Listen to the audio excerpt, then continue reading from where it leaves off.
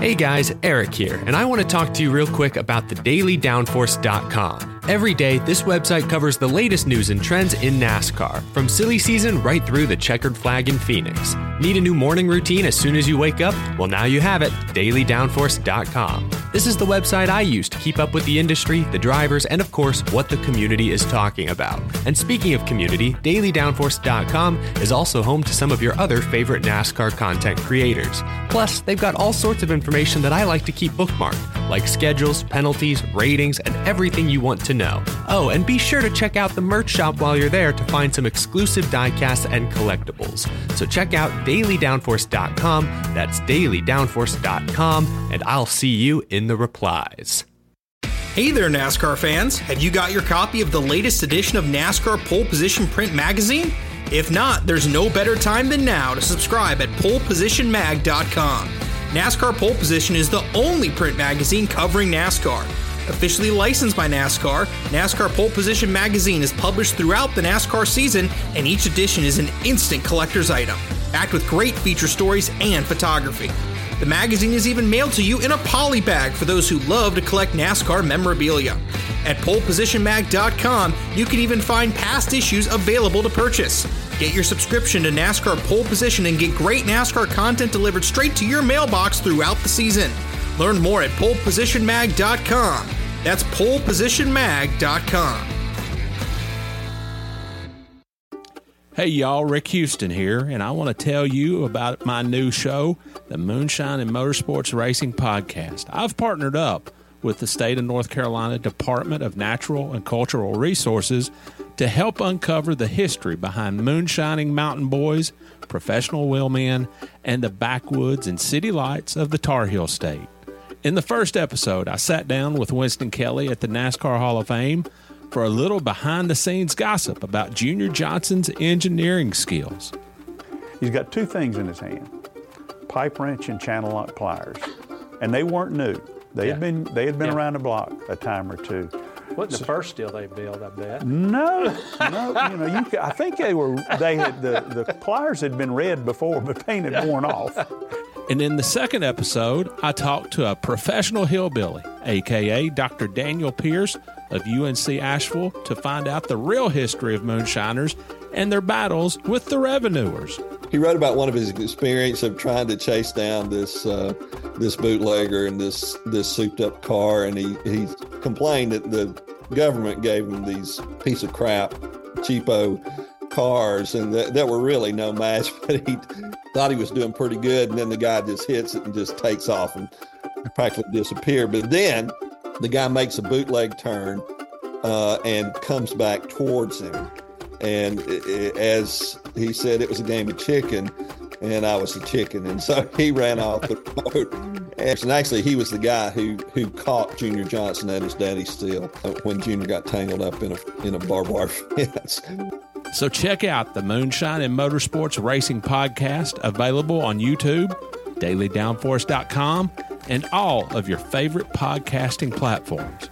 And be sure to check out my regular show on NASCAR history, the Scene Vault Podcast.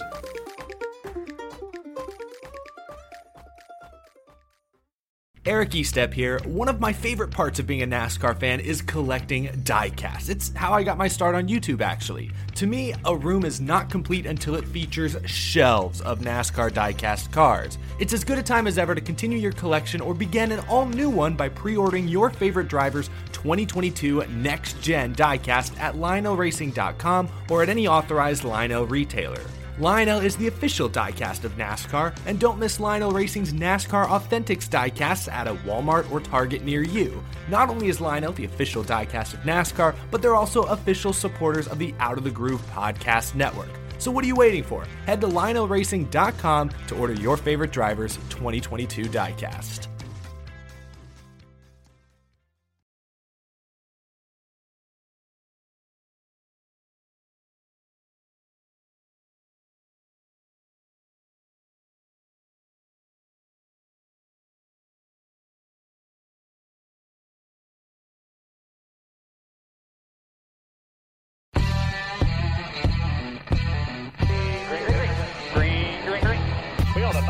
This lap. 3 wide indeed.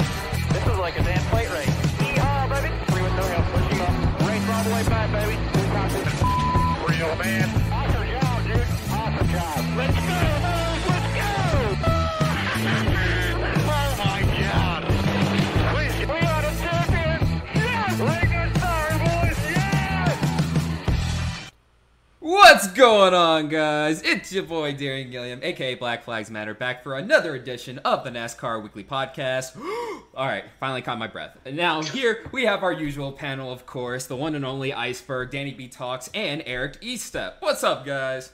How's it going? Hello. How's everybody's off weeks been? Mine have been great. I've been super lazy. I've been sleeping until noon. It's been awesome. Yeah, so guys, let's talk about the win this past weekend. Nobody had a good edge against somebody in the race that didn't happen this weekend, and it was really interesting. I didn't think he was going to be able to do it.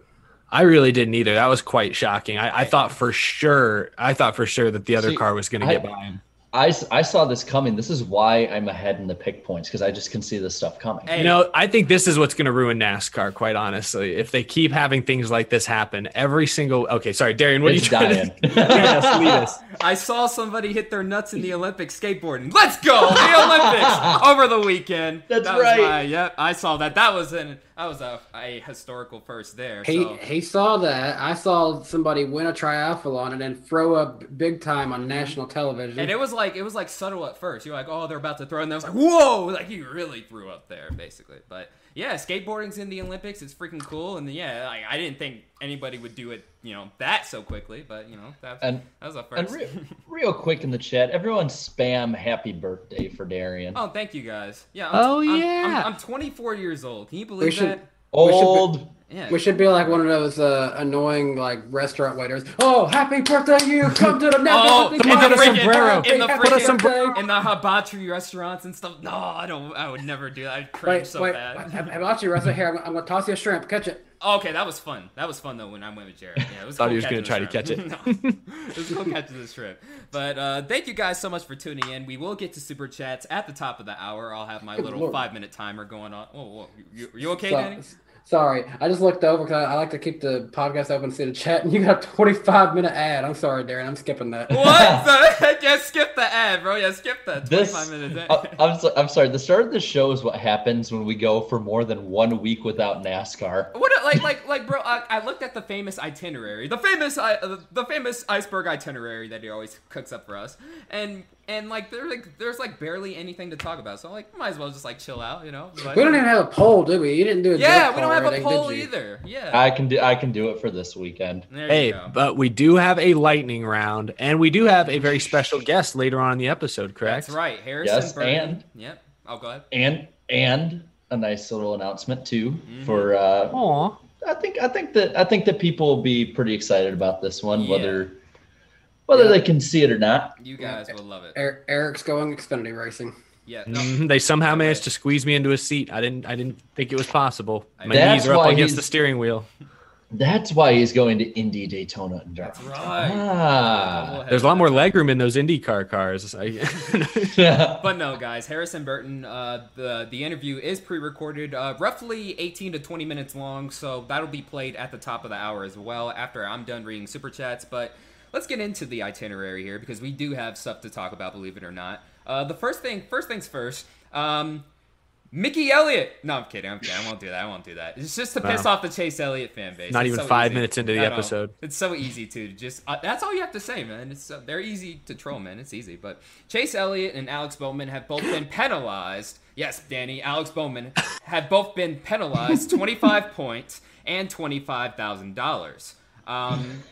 I guess first things first. I mean, will this have any sort of effect on the playoffs moving forward? Long term, or is this just a bump in the road at this point? No, give me your money. Yeah, we had talked about this earlier in the year. I think just about them having I mean, they looked good, but then NASCAR was like, y'all look a little too good here. There's something up, and then they got after them for something earlier. So. Well, first, I think it's important to distinguish that this penalty, it doesn't appear as though it was a case of Hendrick skirting the edge or cheating or something like that. It looks like it was a simple just error in the shop. They put a sealed Chase Elliott race win engine from earlier this year in Bowman's car before New Hampshire, and the engine was perfectly legal, passed all the inspections and everything. But whenever with a sealed race winning engine like that, the next time it runs, it has to be in the same car for the same driver. So that's where I think they take the engines out of the cars, and then when it was like, all right, time to load up for New Hampshire, they just mixed them up somehow. I don't see really how that gives anyone a competitive advantage when the engine was ultimately legal and perfectly fair. And obviously the Hendrick cars did not dominate New Hampshire by any means. So I don't think it's them cheating. I think it was just a costly, a monetarily costly error, because also Gustafson and Ives are suspended for a race, and a couple other executives at Hendrick are suspended for a race. Which, how does that even work? Do they just you can't work for a week or something? You can't come into the office. You can't go down on a Zoom call. This was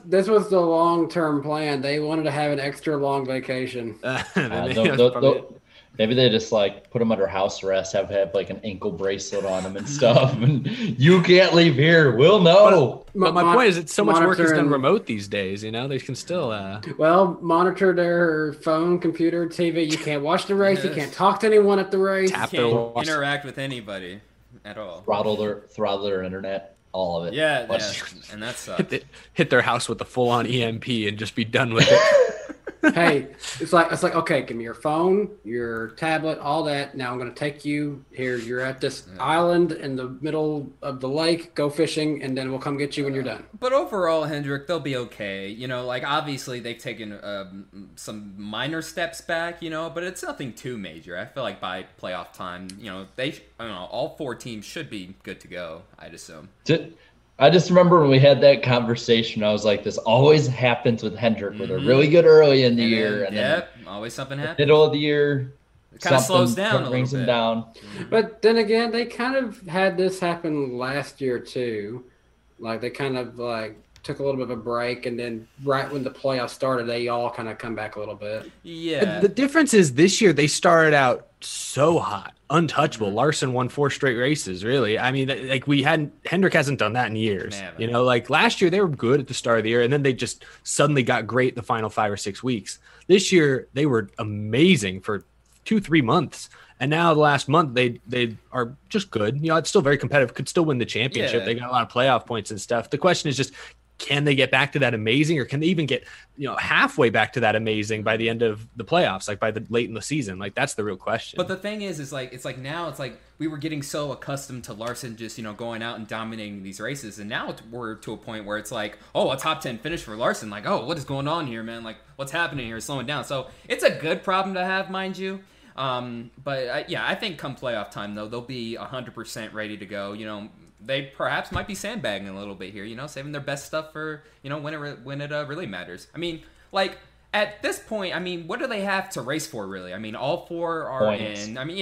That's about it, losing the 25 points also for this penalty will potentially hurt their regular season finish, because you get points depending on where you finish in the final standings. I think Elliott or Bowman, one of them dropped from 5th to 6th in the standings as a result of this penalty. So that is a small thing, but what they're racing for now in the regular season is playoff points, like Jarrett said. So I think it's smart to save some of your best stuff, your best chassis, best cars. You don't want to accidentally destroy them in a race at Pocono, but at the same time, it's points matter throughout the season. That is one thing I like about this format, at least more than the original Chase formats, is that points you gather here will still matter in 15 weeks.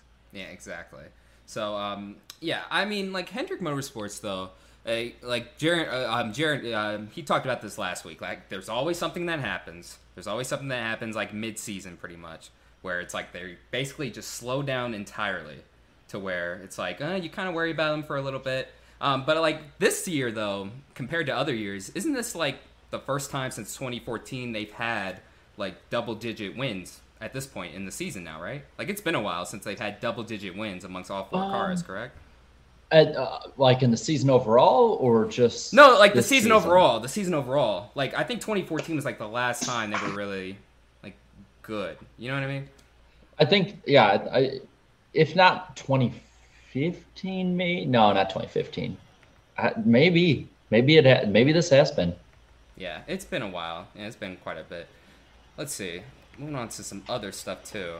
We only have so little to talk about. But. I want to keep this going a little bit longer. Go ahead. So everyone sounds like is like, oh yeah, Hendrick will be fine. Like right now, do you guys think, not right now, but if you're predicting the end of the season, is Hendrick still the championship favorite? Do you think there's that a Hendrick car wins the championship? Does a Hendrick car win the championship? I mean, like, it's just so hard to say. It's so hard to say just in this era, just in this playoff era. It's like, you're so certain, like, somebody's going to definitely win the championship for sure. And then it's like, obviously. Yeah, like, I was just about to say, like, honestly, like, if it comes down to it, like, I feel like the top 3 teams in the playoffs will be Hendrick Motorsports, Penske, and Joe Gibbs when the time comes. But honestly, when it's all said and done, I mean, just based on, where the playoffs are at, the array of tracks and also, the season finale being Phoenix, like Jared just alluded to, Penske would be the way to go. That'd be the way to go. Like, I think Penske would do really good. After the speed they showed at New Hampshire and how similar New Hampshire at least races to the way that Phoenix does, I gotta say Penske. Just overall, that team was so much faster with all 3 cars. And then you can even count Matt Benedetto. I mean, he was pretty fast too. So I'd put Penske as the top runner right now, with Hendrick and Gibbs kind of as a close second. Yeah. Dan, what would you say? Like, you think Hendrick's going to be? You think Bowman's going to win that championship? You think it'll be a championship? Oh yeah. He's going to get there. Of course. And he's going to sign. He's going to sign black hats with black Sharpies afterwards. Oh, what about? You're still not so over that. Salty about You're that. Still not over that, bro. What in the hell? I just joke about it. What about silver hats with silver Sharpies? That's the question. That's next. That'd be a new one. Yeah. He should. I love the idea that Bowman's watched all this. He's heard you say that, Danny. And so in the future, you're gonna have a gray hat, and he's gonna go out of his way to like make sure he signs it with a silver Sharpie, just to keep rubbing it in. I agree. Salt in the wound. That'd be funny. Well, I appreciate us staying on track with the topics at hand. But really quick, in the chat, I had to basically turn it off. Pretty much I might turn it back on like later on in the show and stuff. But I mean, obviously we're just gonna keep it moving. So appreciate our mods. Yeah, thank you so much. Thank you so much. I mean, obviously there's only so much you can control, but thank you guys. At that point, I can't even read what the chat is saying. Yeah, just too many bots flooding it with nonsense. So, pretty much. Yeah, so but we'll try to bring it back on. We'll turn it back on later in the show. We'll see. But in the meantime, the itinerary, which has nothing basically. there's plenty of things to talk about. I don't know. It's an off week, bro. It's an off week, so I just feel like there's nothing. But I guess there's a little bit to talk about. But we have a couple mailbag questions. We can't see the live chat at the moment, but we can at least read y'all's questions in a few minutes. But first, Did you guys see the news? Like, I remember a few months ago, there was the rumor going around. I think it started on Door Bumper Clear, and then you had like Toyota's people saying, "Oh yeah, we're working on something big," and then you had like Corey LaJoy on Twitter, kind of maybe half joking, being like, "Oh, I hear something big happening with Petty." The rumor that Richard Petty Motorsports are switching to Toyota. Did y'all see this week? Jordan Bianchi, The Athletic, said that that apparently those talks have stopped. That no, Petty will likely stay with Chevy next year. What do y'all think? What do y'all make of that? Maybe they want to just see one more time. Like, okay, can the new car help us a little bit? Yeah, like I guess like maybe they might, re-enter in talks down the road, but like Danny just said, it's like, well, let's see how we do with this next gen car first. I mean, it is supposed to, put, more of the driving back in the driver's hands, right? So I mean, they do have a guy in Eric Jones who I think is pretty underrated. Wouldn't you say, Eric? Eric Jones is I like Eric Jones. They've been pretty terrible this year. I don't think it's all him, but they have disappointed this year. Yeah, I think it's a mixture of both. But I really do feel like Eric Jones could be one of the one of the main benefactors of this new car and stuff. And RPM knows that. So they're like, okay, let's hold off and just see what happens here for a minute. What I wonder is, does this mark kind of a change in the air? Like, are team alliances going to become less valuable with the next gen car since everyone's getting the exact same cars? I mean, that was part of the reason you had, Levine Family Racing working with Gibbs, because now instead of using their old chassis, they were getting 2-year-old JGR chassis to run. And that was a big competitive difference for them. Like, since everyone's getting the same cars basically now, do technical alliances really matter that much? Because I think that's the only reason like you'd switch from Chevy, which I guess they loosely work with RCR, to Toyota and TRD and JGR, would be for those technical alliances. But if all the cars are the same, like, I don't know, like Jared, do you think that changes going forward? It's hard to predict. I personally think I made something about it earlier. I think I said it when the news really started, or the rumors started to swirl about it. I thought that them moving to Toyota would be a good call personally. Even if they're the third team down the ladder, I think they'd still be higher up the Toyota ladder than they would with Chevrolet. Whether or not, see, the thing is with the new car is that we have so many unknowns. I can't say whether or not this is a lot bigger than it should be, or if it's not. That's the whole thing. It's hard to say, they definitely I don't know. I mean, that's maybe I don't know. It's just maybe I look at it as maybe this news is telling. Maybe because I look at it this way. Us as fans, I mean, we hear a lot of the details. We see the detail. We see what NASCAR and the teams allow us to see more often than not. But behind the scenes, all the teams have even more data about the next gen car. I feel like in-house, many of the teams have a decent idea of what the next gen car is going to race like, what the competition is going to look like. And so I look at this and I wonder, maybe Richard Petty Motorsports has seen some of that, and they're like, Joe Gibbs Racing, Toyota, they're asking for a lot of money, a lot of this, that, the partnership's going to cost this. Looking at the numbers we're looking at, maybe that's not really worth it next year. That's what this tells us, is that it maybe confirms that the field will be a little more evenly matched. We all know Petty's not going out and winning 5 races next year. No way that's happening. Probably not going to win any races next year if I had to guess. Yeah, but I just get a top 5 at this point. Just a top 20 in points, man. No. Just don't do them like that. They could do it. Baby, did they do it last? Where did Bubba finish last year? Like 21st? He was like damn near top 20, I think, or like 22nd. Close. Yeah. He's still outside the top 20. He was still outside the top 20, though. Yeah. I think they're like 25th this year. It's not good, but I think that speaks a little bit to the importance of the next gen car, or what the next gen car will bring to the table competition wise, a little bit. But like you said, Jared, I guess it is too hard to know for sure. There's also rumors out there, because Petty owns 2 charters, and we've talked about it on the show. We've all talked about it, at least some of us have talked about it, I know, on our respective channels. Like, is Richard Petty Motorsports sturdy enough to survive this change, or are they looking for a way out, you think?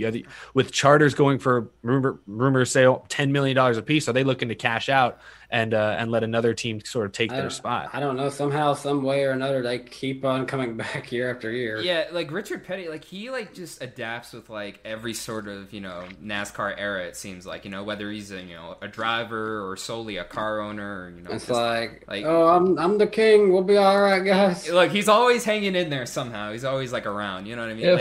If they struggle more next year than they are this year. I think they should take the Wood Brothers approach. I mean, it paid dividends long terms for them. Even though I know that whether it's pride or whether it's just stubbornness, it seems like Richard Petty will not go down to having anything part-time in that 43 car. And while that's nice for historical standpoint, I think that long term it's hurting the team because they're not able to put enough towards really any of the races to succeed. If they did the Wood Brothers approach, picked 16 to 20 races a year, got a good former champion or very good veteran at the end of their career who could keep the equipment together, everything in check, not wreck it every week. I think that they'd be able to build up the way Wood Brothers did. I mean, they did that with Ken Schrader, I believe. John Wood was in there. And then I think they also did it with Bill Elliott. And then they built up from there with Trevor Bayne and Ryan Blaney. So I think that would be the approach they should do. Whether or not they choose to do it, I don't think they will. But yeah.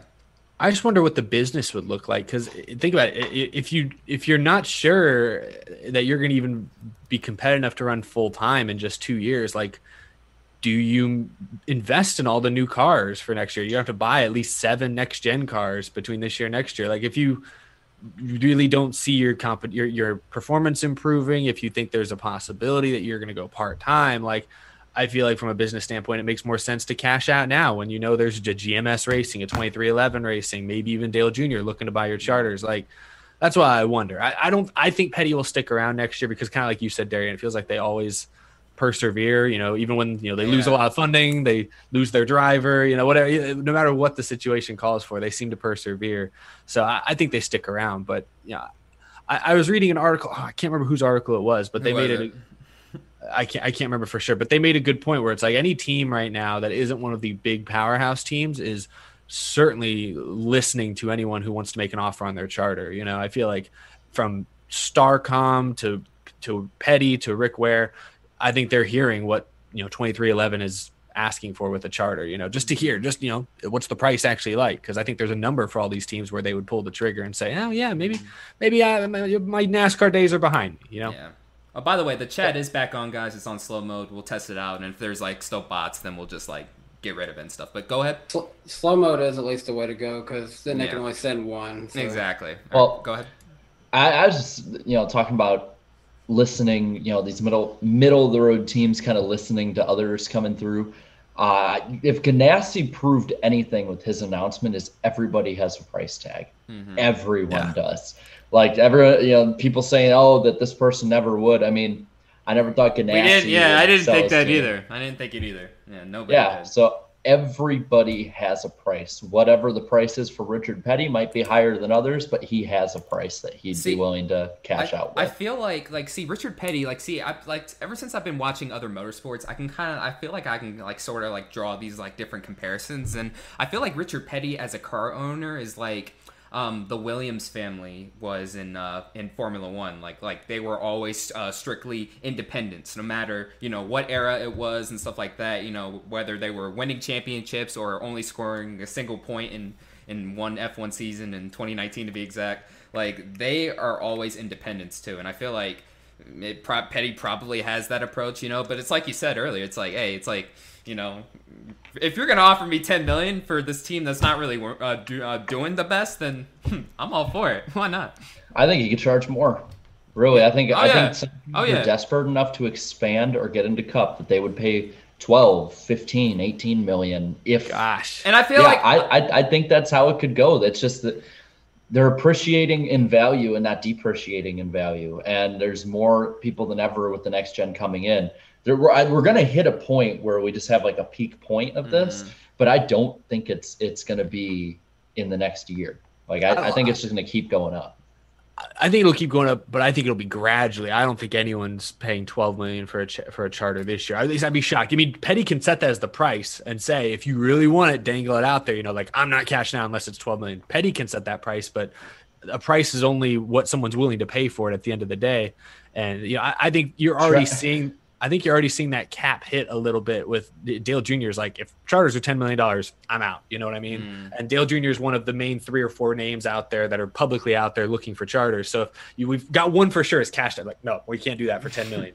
Then you got Trackhouse, though. They bought an entire team on top of what they had. It can work, but I think a lot of people clearly blindsided the industry. It's possible, but I think Trackhouse, they probably took on risk to do that. They are making a major investment, and a major investment is not a major investment unless you're putting a lot on the line. I think I don't know that Hamlin and Michael Jordan would be willing to take that risk at this point. I don't know that I definitely doubt GMS Racing is in a position to do that. So we'll see. We'll see what they get, but I would not underestimate Michael Jordan's willingness to spend money to win. Oh no, he will spend the money necessary, probably. Especially since he's taken such a big, stake and said so much already in the media about it. I don't see Michael Jordan being the one who's gonna just wait it out for prices to go down. Because if there's anyone who can pay any price that he wants for any of these,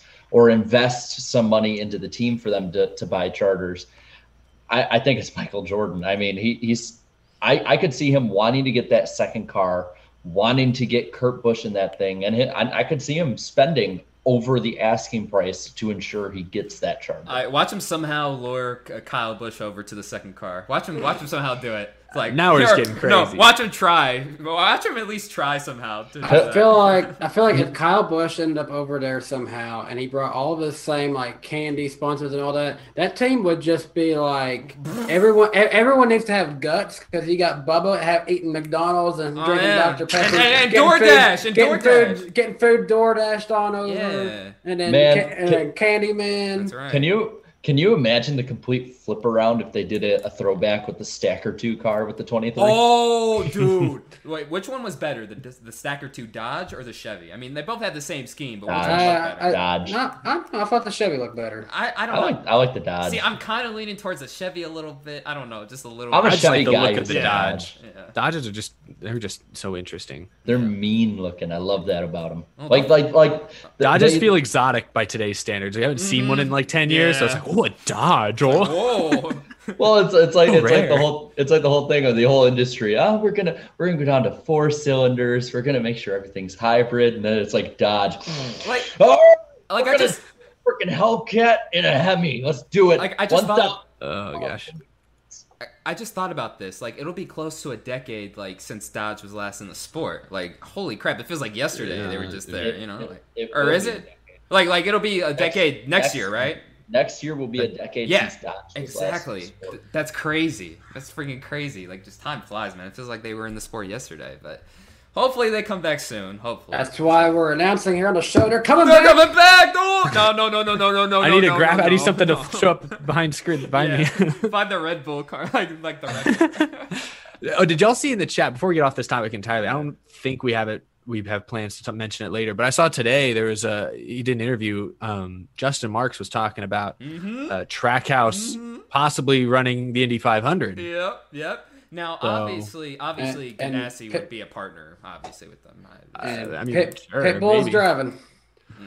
Well, I mean, the pace car, the 2-seater, or whatever they do beforehand. Well, I was thinking, I think David Land even alluded to this earlier on Twitter when it was like said by Justin Marks on XM. Like I think, pretty much it's already like a done deal, maybe, or it's already like it's already assumed that Chip Ganassi would be a helping partner in that effort, because they just bought Chip Ganassi in NASCAR. So obviously they probably like team up in IndyCar somehow for one race. They've got Chip's phone number, I guess. So I could see that. Makes sense. Yeah, who would their driver be? Who, like, all jokes aside, who drives that car? I don't know, because it's so outside the box, Say Trackhouse. What about Jimmy? That's true. Could be. That would technically be a Chip Ganassi car if it's a Ganassi partnership. Yeah. Wasn't there? Yeah, if it's a Ganassi partnership, wasn't there some rumors about him like testing at an oval? He was testing at an oval, I believe. There was rumors. I mean, it was kind of assumed that Jimmy would want to jump to some of the ovals or at least run one Indy 500. So I wouldn't be surprised. Or, what would be really, really cool is if they got Daniel Suarez, their premier driver, to do the double.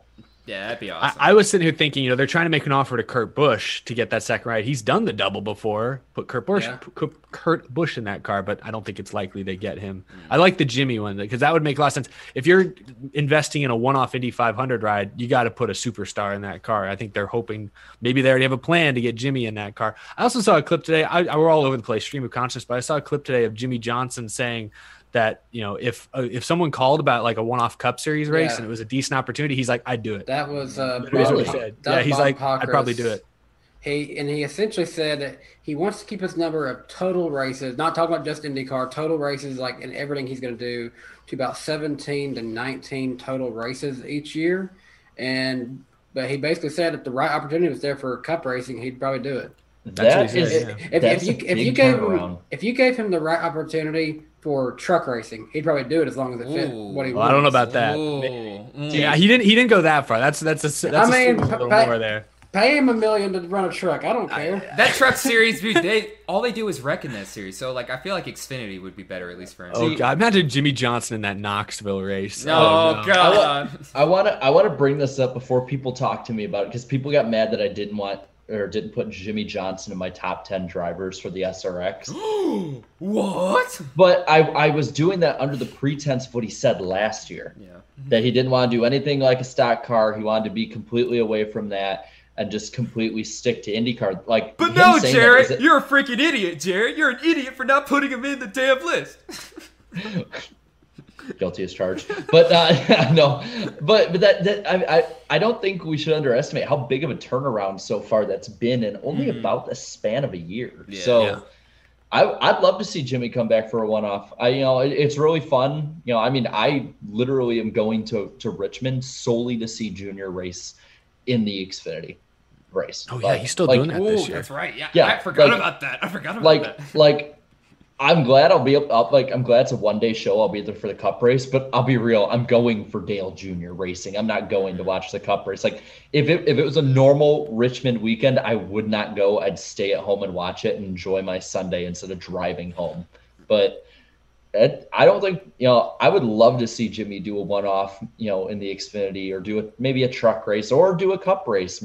Maybe ends his career going trophy hunting, wants another 500, wants an Indy 500, go stuff ring like that. chasing, go ring chasing. Yeah, Jimmy Johnson, the ARCA confirmed. Hey, go for that ARCA championship. Hey, go for the freaking Xfinity championship. Remember, only one career Xfinity win this dude has. So watch him go to ARCA and Ty Gibbs just absolutely dominates over him. I wasn't gonna say anything, but I was gonna make a joke. I was like, you can say trophy hunting. I think he's gonna come up empty-handed more than we realize. It's Ty Gibbs, bro. Ty Gibbs, yeah. Now, if he goes to ARCA, he'd win. I think he'd win ARCA. At least he'd win some ARCA. I don't think he'd win every ARCA. Jimmy, don't go to ARCA, Jimmy. Just stay in IndyCar. Do your thing. Okay. Well, I'll ask you this: Jimmy Johnson versus Ty Gibbs, equal equipment, one-on-one in ARCA. Who do you think gets more wins? Ty. I'm sorry, Ty, bro. Ty. I mean, Jimmy. Hey, how long does experience in these cars? How long does Jimmy have to prepare? Because if it's like this weekend, I'd go Ty Gibbs. As long as he had for IndyCar. He can test it. He can get a month or two. If he's got a few months, I might go Jimmy still, honestly. He's got a few tricks up his sleeve. Now Ty Gibbs might dump him for the win. That's what I'm saying. Ty Gibbs plays by no rules, he but does what he wants. So I'm just saying. I think it'll be a culture shock for Jimmy. He'll be like, he hit me? What?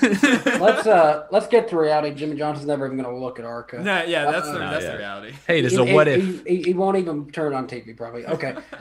So why one TV hardly? What TV? Wait, ARCA's on TV? What? No, I'm playing. They still run ARCA? Yeah. Hey, I did watch the ARCA race the other night. They did race this last weekend at Iowa. It was so sad. There was maybe 50 guys in the crowd at Iowa Speedway. It was so sad. The slow death of Iowa. And ARCA. The slow death of ARCA, more like it. Okay, so let's go back and say you can put Jimmy Johnson in one NASCAR race per year. Which one do you do? One NASCAR race per year. Wow, that's tough. There's so many options. I mean, see, if he's in a good car, I'd honestly say the Coke 600 actually would probably be my pick. But if he's in just any car, if he's in this is a Chip Ganassi prepare, I guess they're not going to be around after this year, but whatever, then I'd probably say the Daytona 500 just because of the biggest race. It'd be the most prestigious to win, etc. But I like to see him at a more traditional racetrack as well. I don't want to be predictable because, obviously the 500's there. I did think the 600. I don't want to be predictable on this. Chat's saying, one person in the chat said Martinsville. That's actually not a bad idea either. And keep in mind, you can also, he doesn't have to have Ally. You can give him a sponsor too. Bristol Dirt. I want to see Jimmy on dirt. Actually, that's not a bad one. I'd like to see that. Either that or bring him to Knoxville for the truck race. No.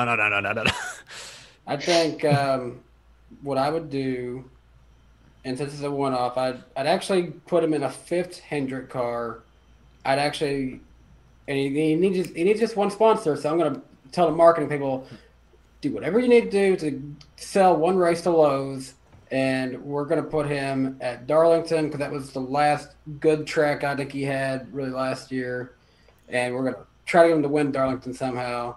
And he's going to have the 48, and Bowman's going to take the 44. I'd say, I don't know. For some reason, I always view Homestead as, Jimmy's track. Not because of, the races he's won. I don't think he's won there, but, He won one. He won 1 time. Oh, yeah, that's right. Oh, yeah, there's another 7-time champ. How could I have forgotten about that? So, yeah, he does have a win there. And, yeah, he, won all of his championships there, basically. So, I feel like that'd be a perfect one to do. I think a much more realistic one would be Auto Club Short Track. It's his home race. Technically, it'd be a new facility, new layout and everything. I feel like that would be the most likely one he would do. We've lost our host. He's disappeared to the void. Yeah, but Chat, you're the host now. What do we talk about next? Hey, for real, he all of a sudden went muted and no. See, like this, like the sun always comes in, so I always have to block it every time, and I don't know. Well, it just happens. You might have just missed it. Eric has given the chat a directive to give us our next topic. For this next topic, the chat's going to tell us. Wait, the chat's going to tell us what to talk about? Yeah. No. Yeah, let's do it. Let's have the chat. Oh my Let's God. see. Let's see. Oh. No, we're not talking about that. No, we're not talking about.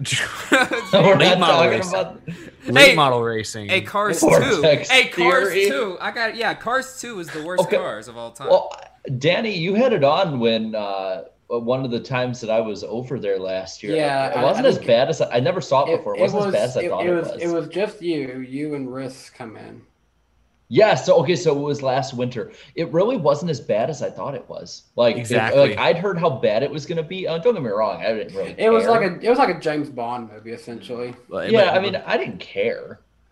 Yeah, it was like you, Jared. It was not as bad as people thought. It's definitely one of the worst Pixar movies and definitely the worst Cars movie, but it was not the abomination. I think I was under the impression it was. Yeah. It was just like targeting a much younger audience. I'm not gonna lie, taking some rapid fire like on some of these ideas is actually pretty fun to help the time today. Oh, Kyle Busch getting arrested. Yeah, I'm starting to see some good ones. Yeah, so hold on. So I want to talk about this for a moment. NASCAR 21. Okay, so wait. I'm sorry, but someone just keeps saying KFB's dump truck. KFB dump truck. Yo, we'll talk I about saw KFB. I saw someone say Denny Hamlin's dump truck. Don't worry. Kyle Busch. Yeah, it's Denny Hamlin's the one you got to watch out for. Don't worry. We'll get to KFB eventually. But we'll talk about all the NASCAR drivers and their buttocks areas. But no, tier list. But since the chat brought this up, NASCAR did a little special last night on the history of NASCAR video gaming. And I watched it. It was really good. And then all of a sudden, you start to see some images and some clips pop up, pertaining to the whole NASCAR Next project, NASCAR 21, whatever you want to call it. And, I totally understand the hype for this, being a new thing and stuff. I'm all for that. But let me ask you this, guys. Like, should the community as a whole, like, really, take a step back and say, like, hey, let's start to manage our expectations here. You know what I mean? Because, we've been hyped up about NASCAR games before. Hint, hint, NASCAR the Game 2011. I mean, and look what happened there. That was such a great trailer, guys. Mm-hmm. So, it was a good trailer. It was. But, should we start to manage our expectations a bit here, though? Yes. 100% yes. I mean, motorsports games they've done nothing to earn our trust. Sorry, Jared, I didn't mean to interrupt you. They've done nothing to earn our trust up to this point. Aside from we know some of the people who work with them. Rusty, of course. We love and support all those guys, but the product itself has to speak to me as a consumer who's going to go spend money on this. Because I'm not. Well, I can't speak for everyone. I don't know if you guys have, but me myself, I've never received a free copy of any of these games. I've paid for all the NASCAR games I've ever played. I was lucky enough to get free copies. Thank you guys so much. My thing is, I look at this and what was it I put in the chat, like, between the four of us? I said it's like, my heart says yes, my brain says no. Like, don't believe it. Like, my heart is looking at it and I'm like no, my brain says yes, my heart says no. Yeah. That's what I said. Don't get me wrong. I'm going to buy this game mainly because I don't see myself going 2 years in a row not buying a NASCAR game. Then there's me who I think I jumped on. Just wait for the review. Yeah, wait for the reviews. You can play it when you come over. So it's like the stuff they're doing, the people they're partnering with, it makes me think, yes, this is going to be better. But at the same time, I've played Heat 3, Heat 4, and I watched Heat 5 be a disappointing copy paste, and it really wasn't even as good as Heat 4 from what people told me. No. So I can't buy into the hype completely, but I will say that I will give it a shot. I'll run to the video store and I'll go and, because they still have those. They still have those. Yes, he still does this. He still does this. He loves it. No, I only do it. I only do it for NASCAR games. Okay. I will go to the video store. Exists? I will go to the video store. I will rent it for a weekend, and if it's worth it, I'll go buy it. Jesus Christ. Y'all are so dumb, bro. But yeah, no, I was shocked to hear that Redbox is still a thing and stuff like. I mean, I heard about like the only Blockbuster in like Alaska and stuff, but no, Alaska's still a thing. Jesus Christ. Yes, everything's still a thing, Danny. But yeah, so I mean, like, I've just been getting hyped based off of the facts alone. Like, okay, like R Factor's going to be in it, you know, blah blah blah. But I mean, there's also some flaws with R Factor as well that I've also picked up on too as well. I mean, it's not perfect, but I feel like the very base of this should be, at the very least, better than any of the Heat games we've gotten. Just based off of the facts. Just off of the facts alone. This isn't like me trying to... yeah, exactly. The facts. Based off of the facts. You know, not all the hype and stuff like that. You know what I mean? Your baseline expectations for these games should be that they get better. Like, that should be the baseline. I know. Like, if they're not getting better, like, it's complete failure. Mm-hmm. But, like, if it's even just a little better than the Heat games, that's not... No, it can't just be a little bit better. It can't just be a little bit better. We still don't have a name confirmed for this, do we? NASCAR Next or NASCAR 21. I don't know. So no, we don't have anything confirmed. So that's the thing, because if I'm going to chime in, it's they're saying all the right things, like you said, Darian. R Factor being involved. You know, some of the little screen grabs and stuff. Like, okay, but we haven't seen anything involved yet, though. Exactly. They keep saying this game's actually going to come out this year, which only has about. Oh, I'm sorry. Go. I mean, if it comes out at the end of the season, it's still coming out this year. Well, no, but my point is, most games you've seen gameplay or, you know, have a freaking name, you know, within, you know, a year or so before the game comes out. We're less than 4 or 5 months away to the end of the year, and we don't even have a title. Like, that is a little concerning. If I'm not mistaken, actually, I don't know if you guys remember this, NASCAR the game, you know, 2011 was based on the 2010 season. It actually did not come out until 2011. It come out the next year, and then they put out a DLC giving everyone the new cars. Well, I had seen one of Radman's videos, and like they had never confirmed the release date yet, but like there was like this like publicly traded thing that's like public for everybody. I guess I don't know, like. You have to watch this video and stuff. Like, I think it had said that they plan to release this game in the third quarter of the third or fourth quarter of 2021. So this will come out in like the fall. Yeah, exactly. We're in the third quarter, right? Yeah, are we? I think. Yeah, technically, yeah, we are. Yeah. I think so. Mm-hmm. And you know, still we haven't heard much news on this stuff, you know, past the stuff we've seen last night, and then past, you know, some of the stuff that's, you know, has been confirmed, but you know, no gameplay footage like that yet, you know, no like, hey, you know, here are some of the features and stuff. No, like, we just don't know anything, you know. So naturally, like from what I've seen the past couple of days, like the NASCAR online community started to get a little bit more worrisome, I guess, if you will. It's like, oh, here we go again type deal. You know what I mean? So. It just, you know, again, they're saying all the right things. I think it sounds like it's going to be a better game, and I'm excited for it. I really am. I'll probably get it and play it as soon as it comes out. But, you know, I feel like if it was, you know, someone in the chat said, "Oh, Eric, they're just building suspense." I'm like, the more suspense that they build, the more they have to deliver on. Yeah, you know what I'm saying? Yeah. So they have built up the suspense to such a degree that if the game is phenomenal. They better be confident in themselves that this is going to be an amazing product. Because... Well, and don't, for the love of God, don't market it as this giant esports game that 97 to 99% of the player base isn't going to be participating in. Like. Yeah. Didn't somebody crunch the numbers on like the Heat series, Jarrett? Like, wasn't it like, I think like over 50% like were like families basically playing this game and stuff? Like, and don't I think it was career or something. Yeah. And don't do some cringe marketing. Is it NASCAR Heat Evolution? That'll never keep Joey Logano away from the commercials for this game. That'll never get old, bro. Get someone less goofy. Hey Kyle, is that NASCAR Heat Evolution? Wait, who's playing the game then? And it was just, it was one of the most cringiest marketing things ever, bro. And after this week, keep Kyle Busch away from the marketing material as well. Yeah, so he's too goofy. Do we want to talk about that? Like, was that in the itinerary, like at the bottom? I just put it in the lightning round. I said Kyle Busch wins social media. Yo, we can talk about it in this next topic. Yeah, we might as well talk about it, bro. Like, what in the what was going on, man? Like, I would say give this man a publicist, but I think that bigger guy. That was his publicist. Oh, yeah, no, that was I his didn't PR dude. I think. You know, I think about this and I was like, M&M's really tries to be, and M&M's Mars really tries to be a very family-oriented brand. And then you see Kyle Busch on his vacation, and I'm like, okay then. How are they going to respond to this? But I guess everything is great. Notice he's only wearing the Rowdy logo in all these clips. He's like, M&M's, I'm keeping them away from this one.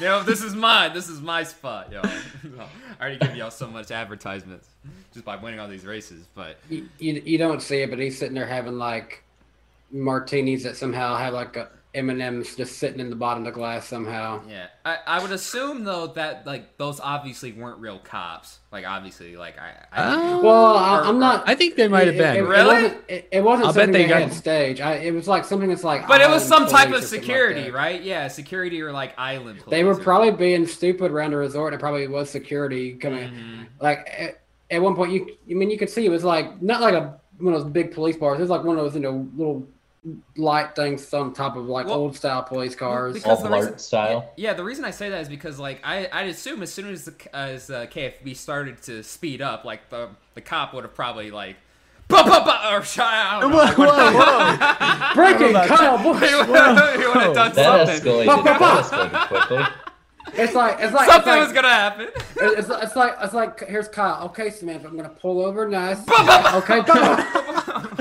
He's in a golf cart. He's gonna speed up. He's gonna speed up. No. He's in a golf cart. No. Obviously the cop. What? 15? I know. But the cop probably would have sped up a little bit. But would be like, "Hey, stop it" or something. I don't know. But in the end, it was all fun 88 feet per hour. You would have wanted a brisk walking pace to catch him. Yeah, but it's all fun and games. It's all fun and games, though. And I love the video, too. I gotta say this. Here's the thing. Like, who am I to judge Kyle Busch having fun on his time off? But to me, this is not a good look for Kyle Busch. I feel like this goes against his entire brand. No, this is great.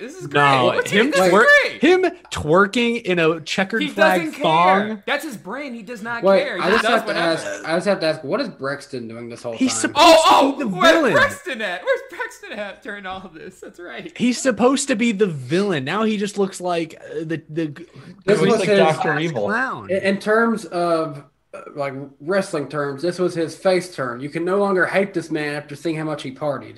I don't know. I like him. Yeah, the twerking was too much. That was too much, though. To me. I don't know. He seems very proud of his partying antics, and that's just that. Eric, that seems so party pooper. That sounds so contrary. That's so contrary to the brand he puts forth on Sundays. In front of millions of people. He's serious. He's upset when he loses. He's sarcastic with the fans. Oh, they just hate me because I'm great. Blah blah blah. Meanwhile, he's the Joker. He's the Joker. He has fun. When he has fun, he has fun. And when it's time to get serious, but he's not the Joker. Is he Jared Leto? He's not the Joker on Sundays. He's the exact opposite of the Joker. I spit on pit road. Cars fucking killed. That's who he is on Sunday. I feel like at this point, like Kyle Busch is just at that stage in his career. Like, hey, listen, bro.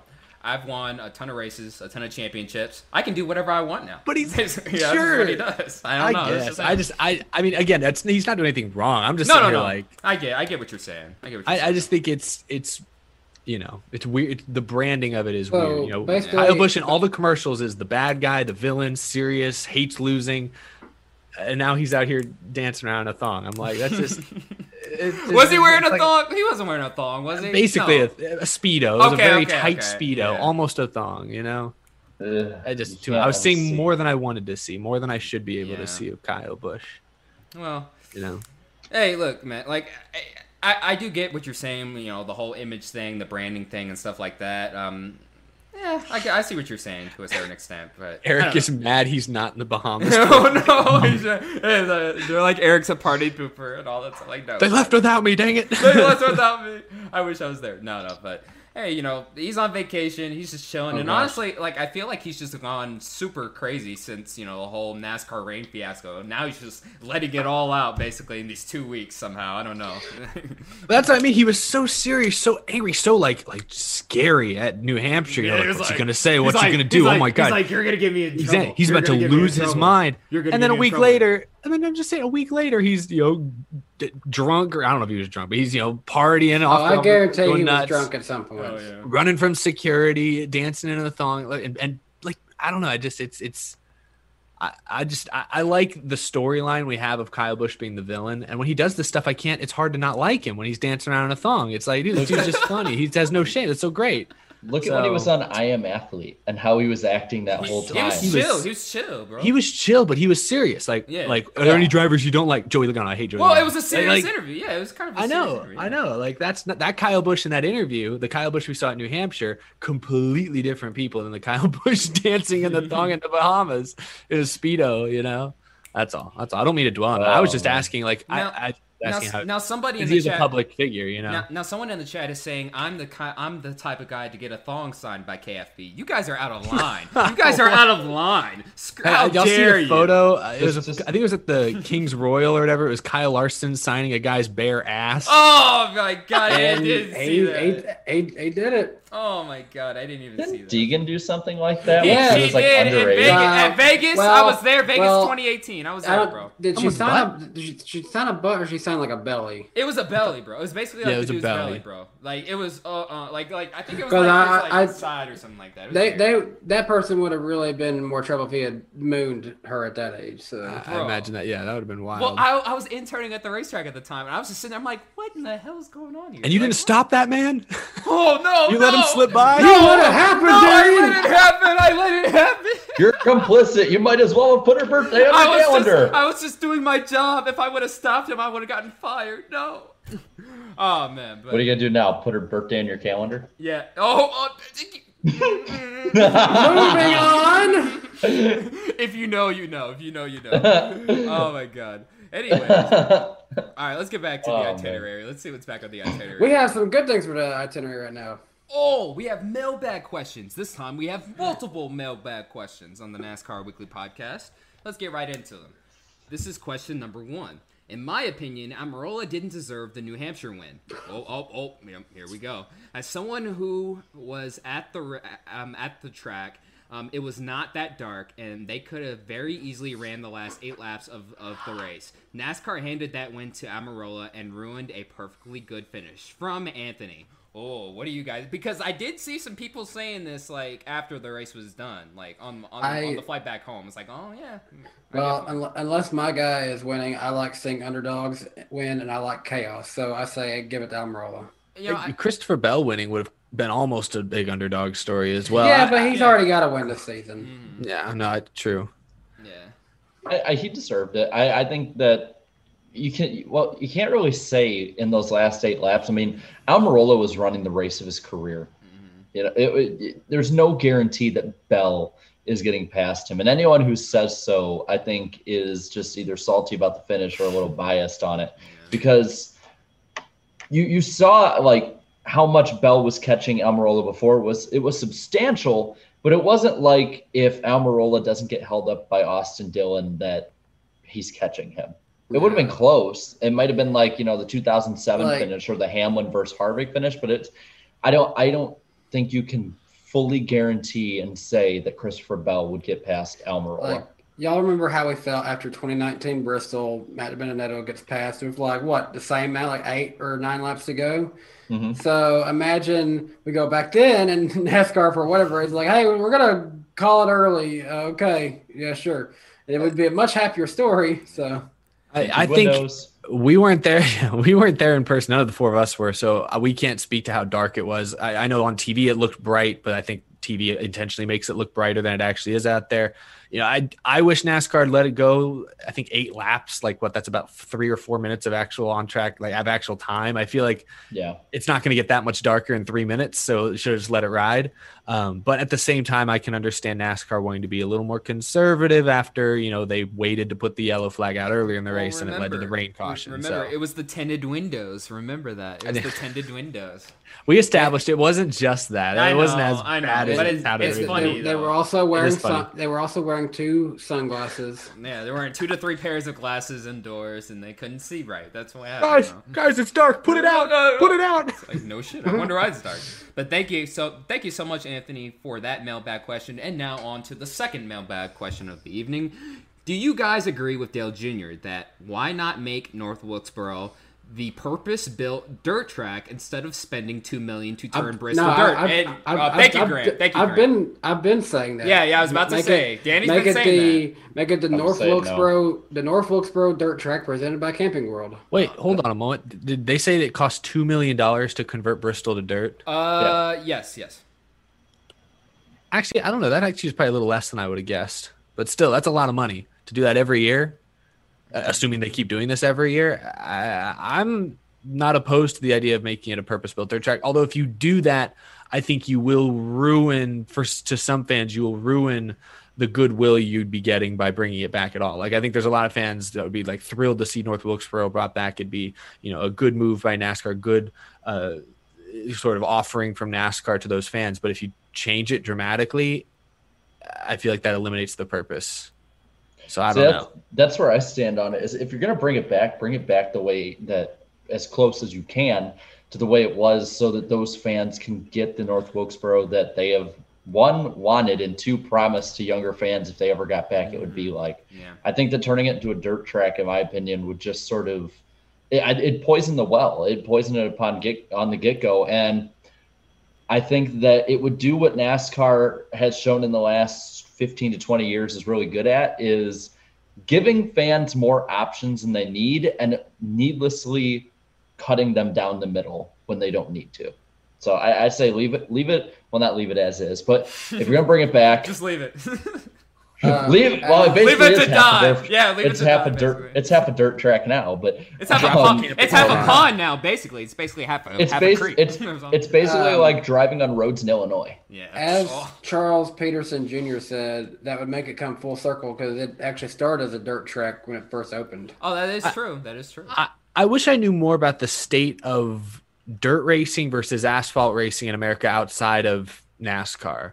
Like, because it might be more profitable for the track to be a dirt track. It might be able to attract more successful racing series. Granted, NASCAR, but in North Carolina, there is a big there might be good sprint cars, but it's East Tennessee and North Carolina has a lot of dirt late model drivers as well as other series that can be out there. You could honestly host if SMI owns it, they might not do weekend races. But they could do them like every few weekends and attract bigger series like the World of Outlaws and Lucas Oil light models. I just know that that dirt race at Eldora, Kyle Larson won a couple weeks ago, paid $175,000 to win. That's like up there with any NASCAR Cup Series race. I know there's very few of those in the country, but I wonder, is dirt racing, like people who are more familiar with dirt racing versus local asphalt tracks. Some of these events pay top dollar, man. I don't know any late model race, like asphalt late model race that pays $100,000. I wonder approximately, you win that much, but how much does it cost to operate these cars? I think it's pretty cheap to relatively, But the question you have to wonder is, would SMI and NASCAR be willing to help other series run when instead they could have series that would feed into NASCAR more, like say the Cars Tour? SMI is in it, for being an entertainment venue. They're not associated with NASCAR. Well, they are associated with NASCAR, but they're not owned by NASCAR, so they can do whatever they want with it. Yeah, like out here in Vegas, bro, like they have EDC all the time. They're like, yep, they regular money. But that's not racing. Yeah, I know. I'm just saying from the entertainment aspect, though, like Danny was bringing up. But that's the thing. I mean, SMI makes money either way. I mean, SMI runs. He said the Vegas, they run dirt racing there. They bring dirt racing to Texas as a dirt track. Like even like the whole complex over at LVMS, we have our own dirt track, but it only has like 1 or 2 races a year basically on it. Well, no, you guys don't have a dirt track. You have a dust track. No, yeah, that's right. Yeah, a dust track. That's right. We do have a dust track. Yeah, good point.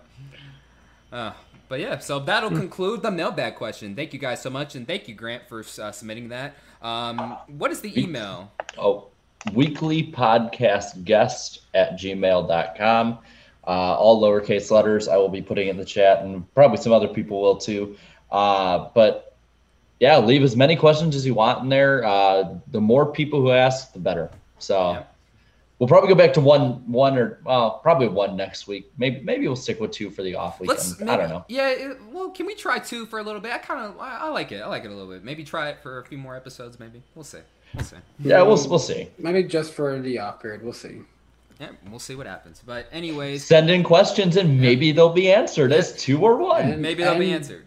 And do not ask to be a guest. Please don't. Or you will be blocked. Please don't. We like to be nice. Please don't. But anyways, this edition of the NASCAR Weekly Broadcast is brought to you by the one and only Lionel Diecast. Get your... Hold up. What? You just called it the NASCAR Weekly Broadcast. I said podcast. I said podcast. No, I said podcast. No, you didn't. I said podcast. No, you didn't. Rewind it, chat. Rewind it, chat. They'll find out. They'll find out. Yeah, you said broadcast. No, I said podcast. I said podcast. Chat, help me out here. It was a Freudian slip. It wasn't that big a deal. Okay, whoever's clipping, do it now. Go back a few seconds, do it now. You just see it. But anyways, this edition of the NASCAR Weekly broadcast podcast is sponsored by Lionel Diecast. Get your official wave of 2021 Authentics only at Lionel Diecast and LionelDiecast.com, that sort of thing. They're saying broadcast. Oh, so I did do it. Okay, so the chat doesn't lie. I did it. Okay. Oh well. Sorry guys. You guys can meme that. Well, he believes you guys more than he believes any of us three. Because I could have sworn I said podcast, but I guess I said that instead. But anyways, what type of diecast do you guys have? That is a nice 94, by the way. I have never seen that type of good. Bill Elliott one. Yeah. Oh yeah, 2000 Bill Elliott. What I love about this one is just like the amount of color on it. Like the color just pops out. Well, the font. I've never seen that type of font on the 94 before. And then look at this glorious sponsor on the back. Can't see any of that. Reese's. There's nothing there. Yeah, there's nothing. Oh. But the Reese's though, it's on top of there though. See, nothing. And then I have this old Morgan Shepherd diecast from cool. 1992, I believe this is where it's from. He finished second in the Daytona 500 that year. And also what's cool is I've always kept this on me.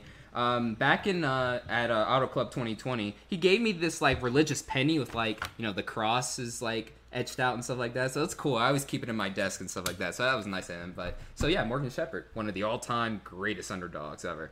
I love this diecast. And I've got a Casey Mears 2008 Kellogg's car. Casey Mears in the 5. Oh. Yeah, this is not Kyle Busch. This is Casey Mears. It's a nice scheme, but it's just I remember the season. It is a really nice scheme. Yeah, he flipped this car at Auto Club. He got plowed by Sam Hornish Jr. Mm-hmm. Well, after he plowed into Dale Jr. and sent him flying, basically, and then Sam Hornish Jr. just was like, I can't see, and boom, and then up and over. Casey Everyone Mears. Plowed everyone. Yeah, Casey Mears is getting plowed all night, basically. Dang it. But okay, Eric, what you got? Eric, what do you have for us, Eric? I've got Tyler Reddick, a Tyler Reddick rookie car, Realtree. Tyler Jordan from Realtree actually sent this to me, so huge shout out to him. Signed by Tyler Reddick. Beautiful camo colors with the kind of reflective or neon orange accents and number. Really cool looking paint scheme. Hope to see this version out on the track more. You mean D Tyler Jordan actually sent you that? Okay, because I'm a big time hunter / fisherman, so I'm well aware of him. You need to get him to hook you up a free hunt now.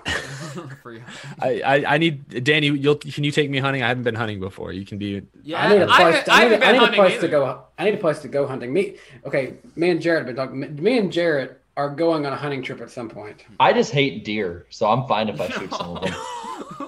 Hit him with my car, shoot him, whatever. No, they try and hit my car with them. They'll jump it. I can't stand deer. Yeah, they're pretty dumb sometimes. They're the dumbest they were some of the dumbest animals on earth. Mm-hmm. They see a car and it's like, whee! Let's see if I can jump over. Let's play Frogger, everybody. Yeah, let's do it. Let's see what happens. God, deer are so stupid. Sweet. But yeah, thanks to Lionel. The NASCAR Authentics also available at Walmarts everywhere. Get your 2021 diecast ASAP. They're starting to roll out. Big ones, small ones. That's right. They're here. I wish there was medium ones. Yeah. Maybe it was one of the days of like the 143 scale. I just got a 143 too at JP's NASCAR outlet a couple weeks ago. So. If they still made 143s, I'd probably be buying a lot more. What are you? I saw it. Claudia says Darian's too loud for hunting. Okay. Picture. I'm going to paint a picture for you guys. You're supposed to be quiet, I know, but I probably fell. No, exactly. Be quiet while I'm painting a picture. Okay, it is a nice, cool September morning. The field is open in front of us. There is a mist kind of in the air. There's fog rolling out. The turkeys are gobbling in distance.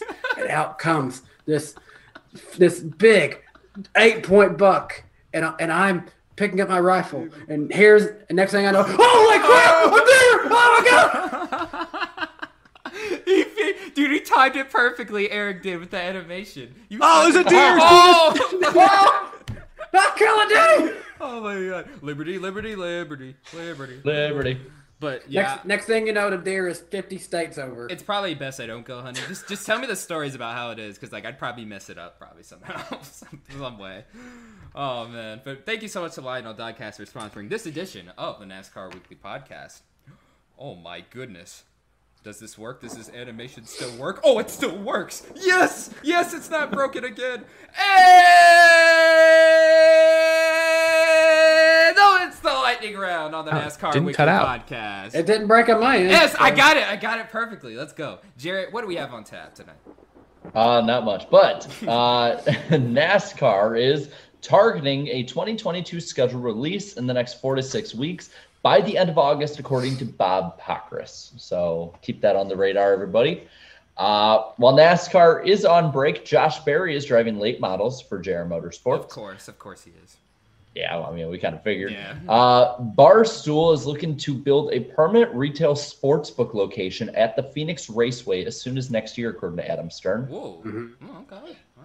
And the SRX is showing interest in going to North Wilkesboro next summer. Yes. His name is Sage Karam, right? Because yes. I'll probably need to know this because Sage. He'll be driving for Jordan Anderson at the Indy Road Course for NASCAR, according to Toby Christie. Mm-hmm. I can't wait to see that. Tom and Joe Martins has said that he will drive part-time next year as part of a, quote, revamped driver lineup. Again, according to Toby Christie. Congratulations to Joey Logano on literally doing it for Dale and having a third kid. Congrats. The Auto Club girl. Congrats. Literally doing it for Dale. Garrett, my goodness. He said it, not me. Literally, the quote was "doing it for Dale." Yeah, that's what he said on. Yeah, but you didn't have to say literally. The literally puts like a very vivid image in my mind. Well, it's your problem having a dirty mind like me. Auto Club Speedway's short track will have corners of about 18 to 20 degrees of banking, and the track will be 44 feet wide, according to Bob Pockrass. Promised Bristol. Yeah. That is not as much banking as Bristol. What is going on here? What the hell is going on? And then Toyota's next-gen test car seems to have gotten at least damaged or maybe wrecked, according to Denny Hamlin. Well, Denny I think it was. I have a feeling it was wrecked because did you guys see the tweet that Texas Motor Speedway put out with all the Chevy and the Ford? You didn't see anything of a Toyota out there. Yep. No. Oh God, yeah, no man. Next-gen drama. At least Drew Herring was okay. Yeah, at least he was cool. Okay. I like Drew Herring too. I think he's underrated. But boy, they junked that car. It sounds like. Also, did y'all see the people who was disrespecting Drew Herring? Like, is that the best driver they could get up there? Dude, they don't know who he is like that, bro. They don't know because clearly they would have not said that dumb stuff right there. Drew Herring he's pretty underrated, man. Just needs the right funding around him. Exactly. Speaking of funding, that's it. Yes, that's it for lightning round. And that concludes the lightning round on the NASCAR podcast. I love how the mic cut out for that one, but not for like his 30-second long scream. Hey, how do I sound? I'm still good though. Do I still sound good? Yeah, you're good. Yeah, you didn't break the mic. Okay. How did? Yeah, it cut out for that, but it didn't. I don't get this thing, man. But we don't either. Hey, Eric, is it time for a certain thing? It absolutely is. Y'all know what time it is. It's time for me to talk about everyone's favorite green welding equipment company. 40. Yes, 40 Industries, another proud sponsor of the NASCAR Weekly Podcast. What more can I say about them? They offer a full line of welding and plasma cutting machines, plus metalworking accessories, really everything you could possibly need for your next major project, whether you're a professional in the industry doing this for a living, or if you're just a guy sitting on your couch who like looks out into their backyard and says, you know what, I should weld some massive pieces of metal together and do something amazing with it.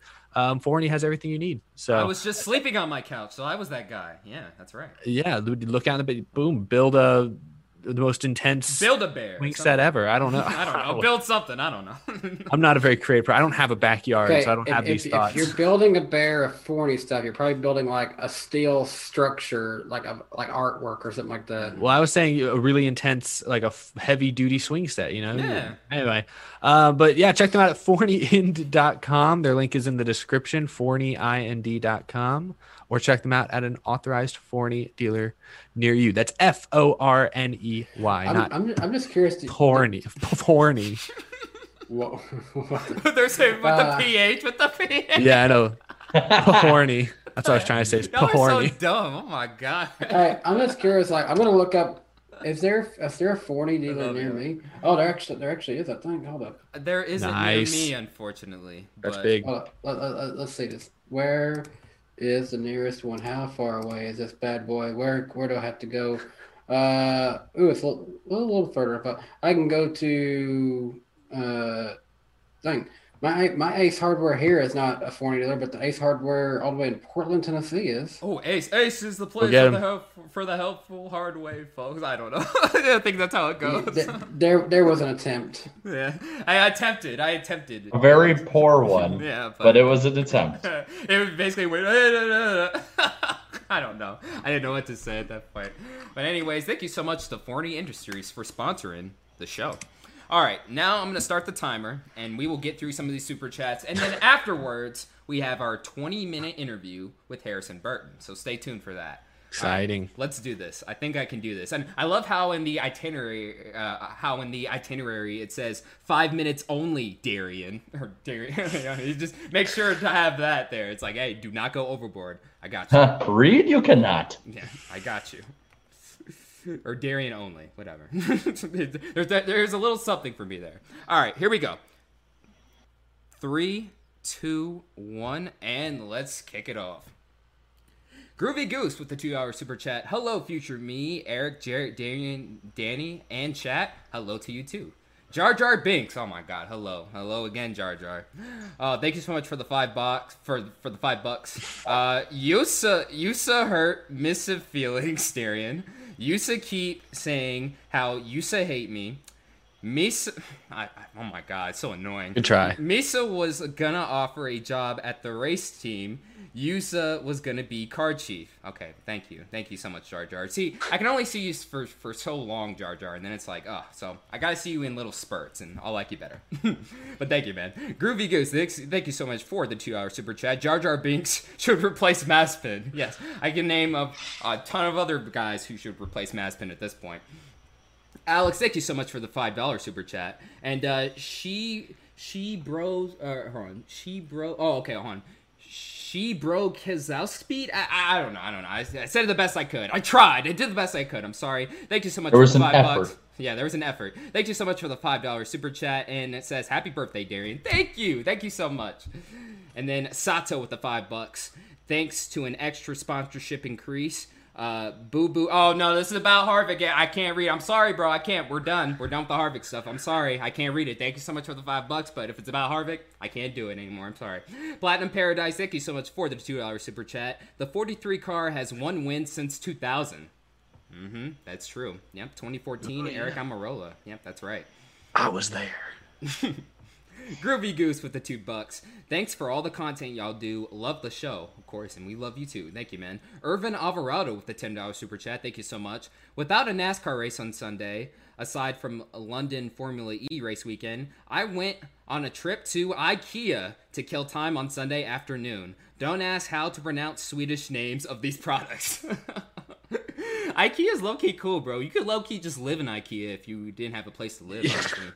You could just live there, just stay there, sleep, and, just make sure, all the staff leaves at the end of the day, and, yeah, voila, it's your new home. But, yeah, no, there's a lot to do in there, though, trust me. There's a lot to look at. And, yeah, some of these, Swedish company names, yeah, they're crazy. Darian, the timer. Hey, we're good. We're almost done anyways. Jar Jar Binks with another $5 super chat. Oh, my goodness. Yusa hurt Misa. Oh, see, this is the same one. It's the same one, but thank you, man. I appreciate it. It's the same one, basically, but thank you so much. And then Sato with another $5 super chat. Okay, I see. So some of them sent them before we had turned the chat off, and I guess they sent them again, unfortunately. Yeah, they're coming up twice on mine, so. No. You'll notice. Oh, I will? Hold on. Let me refresh it, because we probably have more.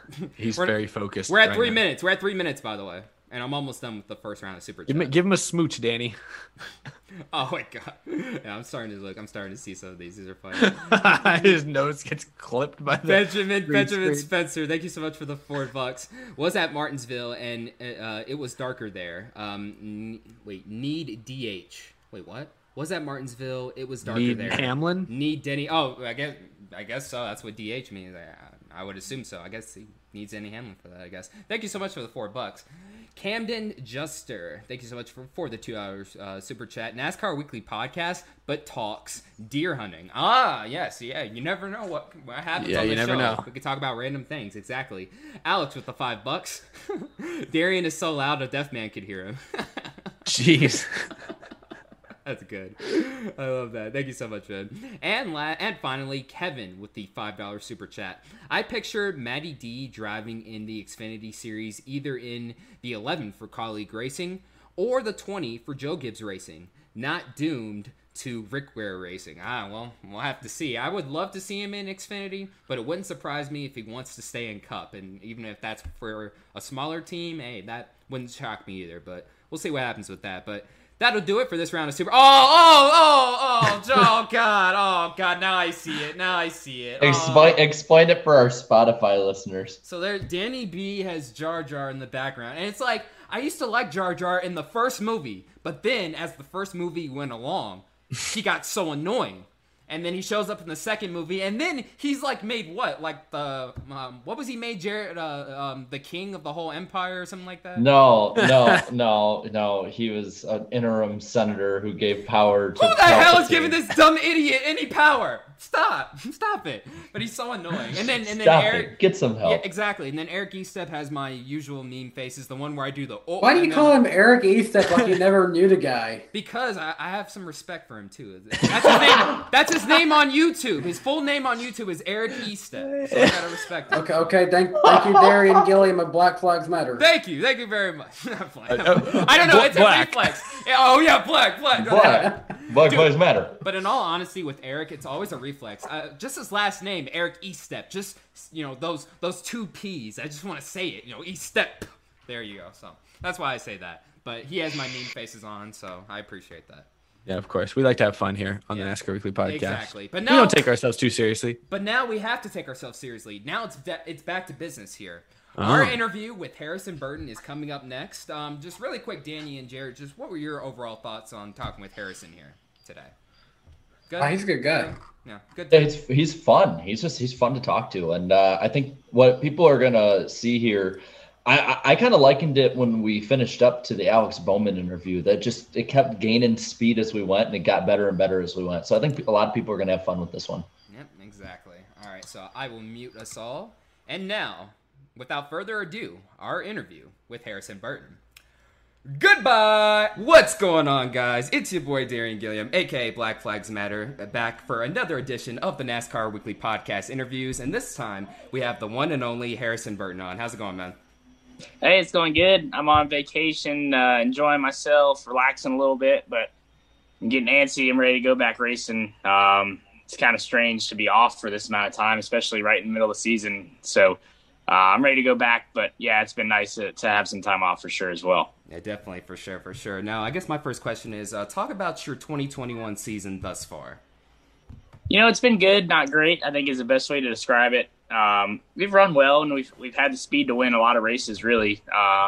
It's just, lack of execution or sometimes you like to say luck, but, I don't really believe in that. I think you make your own luck in this sport. And so for us, it's, hey, we just got to go and put all the pieces together, and we've got a team capable of doing it.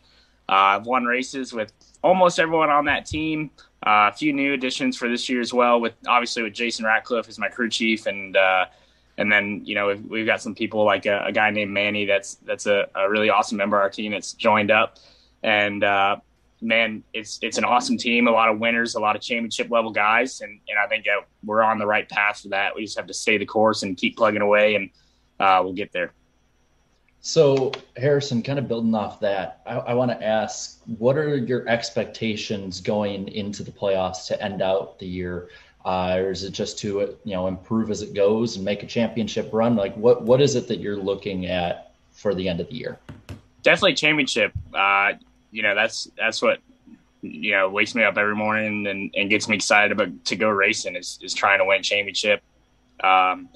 Whenever I'm in the gym and need some motivation or whatever it might be, man, that's the first thing I think about is that Xfinity Series championship and trying to win that. And, give Joe Gibbs Racing some of what they've given me in return. As they give me an opportunity to be in an awesome spot with great guys like I have now, and get them what they deserve. And so I work every day to make sure that happens. That's for sure. So obviously you just made the announcement the other day that you would be moving up to the Cup Series, going up to the 21 car, switching teams. So I got to ask, what is your words of wisdom, words of advice going to the team you're currently with and whoever their driver may be next year? Yeah, I think that the team I'm currently with is an awesome team of guys that's going to have your back. So that's been the biggest thing, is just for whoever's going to take my seat. And if the team remains the same, obviously it shifts around a lot. But if it does remain the same, you have an awesome group of guys that are going to, believe in you, and they've believed in me from the beginning. And it's really all you can ask for. The biggest thing is just, put in the effort that they put in as well, and you'll get the results. So, that's a weird thing to think about. I've kind of felt like the 20 car has been my home, and I love all the guys on that team like they're my family. So, yes, it's a strange thing to talk about not racing with them, but obviously I'm more than excited for the future and ready to make a new family as well at Wood Brothers and Ford Racing. Now, as a young driver, I mean, you obviously see, social media, seeing what people say about you and stuff. Now, I feel like you and me, we're kind of coming full circle here. A couple years ago when it was first announced you were in the 20, I had some opinions. I was like, I don't know. I mean, Harrison Burton, he is good, no doubt, but full time, I wasn't sure. But I mean, it speaks to what I know. I mean, because you won 3 or 4 races in 2020. So yeah, hey, that's why their opinions there. Exactly. That's right. Exactly. So I just talk about what has it been like, proving some of those doubters wrong too? Because I know I haven't been the only one. So what has that been like? Dang right. No, you just have a bigger following, so I like to respond to you, right? But thank you, man. The most gratifying thing in the world is when the chips are down, when people are doubting you, when you're doubting yourself, and putting the work in that it takes to win in this level of our sport, really any of the NASCAR or ARCA levels, it's tough to win races. So, man, when you can turn it around and use that as kind of motivation, and I really love it. That's my favorite thing I do is either proving those people wrong or proving the people that believe in me right. And that gratification you get from that is what I think a lot of drivers live for. And so, yeah, for me, it's super fun. I enjoy it. I don't take it personally. I understand that we're in an entertainment business, and shoot, everyone's got their opinion. And, I love the Panthers. I hate the Dallas Cowboys, and I don't know any of those guys in the Cowboys. They're probably all awesome guys, right? But nobody likes the Cowboys, man. At least here. Right, exactly. So listen, I get it. We're in that same realm, and people can love me or hate me or be somewhere in between. I think I've got a lot of in between people, and that's okay. I'm here for obviously myself, but it's also a sport as a whole that is an entertainment product. And shoot, if you're talking about me, that's a good thing. Exactly. So I want to ask, going into next year, with all of this going on, with different pressure and whatnot, we have the next gen car, which is kind of like a great, big reset of the entirety of the Cup Series. And so I got to ask, what are you anticipating with that car? Or have you had any chance to kind of be around it, hear what it's like to drive, schedule the test or anything? I've never seen one in person. I don't know much about it. I don't know anything about it really. And yeah, there's some anxiety there on my end because I'm like, shoot, I got to do this at a Cup level next year in a car I've never even seen. So, how do you prepare for that? And I don't really know. I think you're right, though. I think it is a great reset. And I think, listening to obviously being in the meetings with the people that hired me for next year, and listening to them and in our press conferences and things like that, I think that's a lot of the reason why, I got the job. Was they felt it's a great reset in our sport. They think I'm a guy that can come in and win races in the future. And the time to start learning how to be a Cup driver is now, in their eyes for me. And when I've got that support from the guys at Wood Brothers, the guys at Penske, the guys at Ford, they believe I can be a Cup champion. shoot, that's all I need to work with, and I can make the most of that, hopefully, for them and give them a return on their investment. And so, yeah, I think the next gen is going to be a crazy, crazy year next year.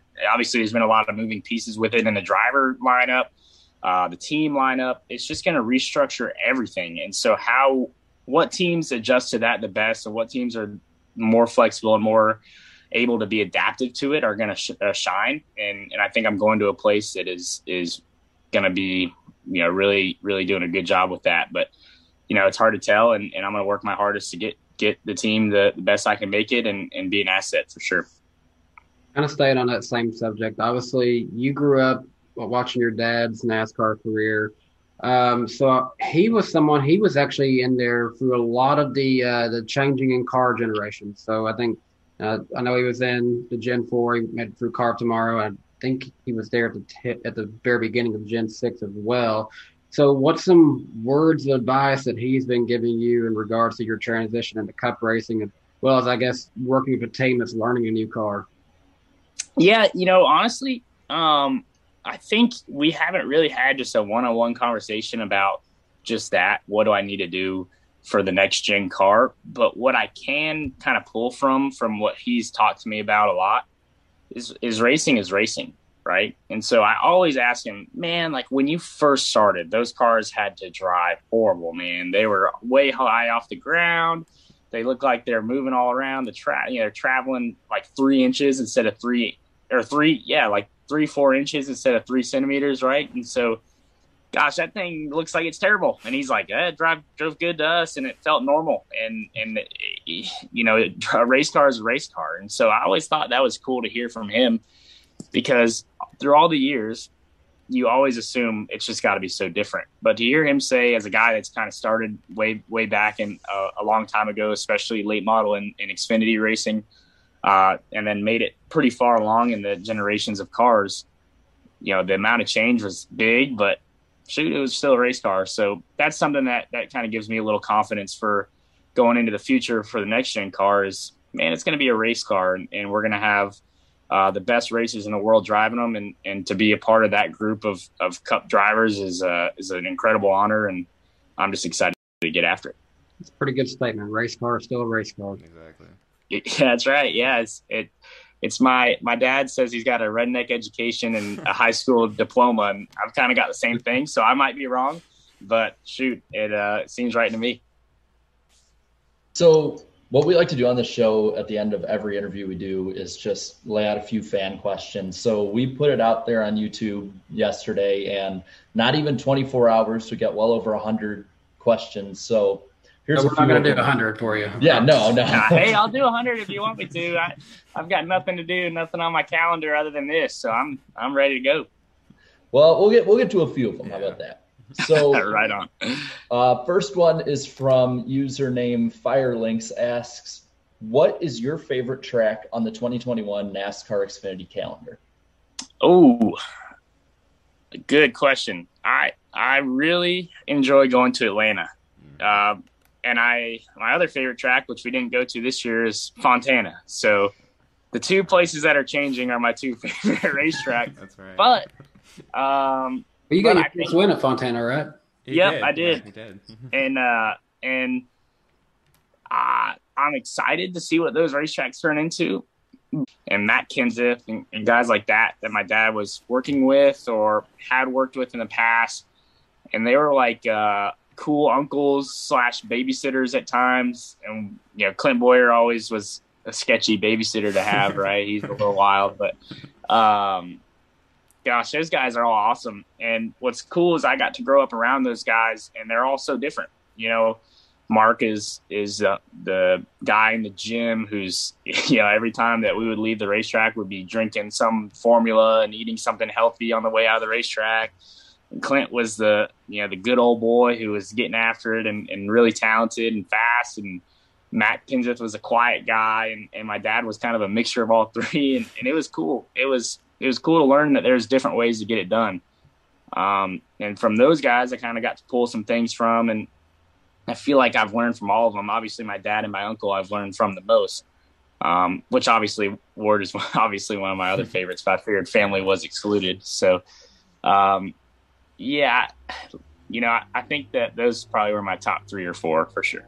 Now I just want to see a daycare center ran by Clint Boyer. That's all I'm saying. You get some crazy kids like me out of there, it's a bad deal. Well, Radiation Racing asks, who will you be looking up to for advice next year when you join the Cup Series? Everybody. I think I've got to pull from all the resources that I can. Obviously, my teammates, next year or Alliance teammates next year are going to be awesome mentors for me. With Blaney and Logano, and me and Cindric went to high school together. I don't know if everyone knows that, but we went to high school together. And I didn't know that. Yeah, I didn't know that. Yep. We went to the same high school. He was older than me, so we weren't in the same classes or anything. And he was always a lot smarter than me, so we definitely weren't in the same classes. But we went to the same high school, so I know him well.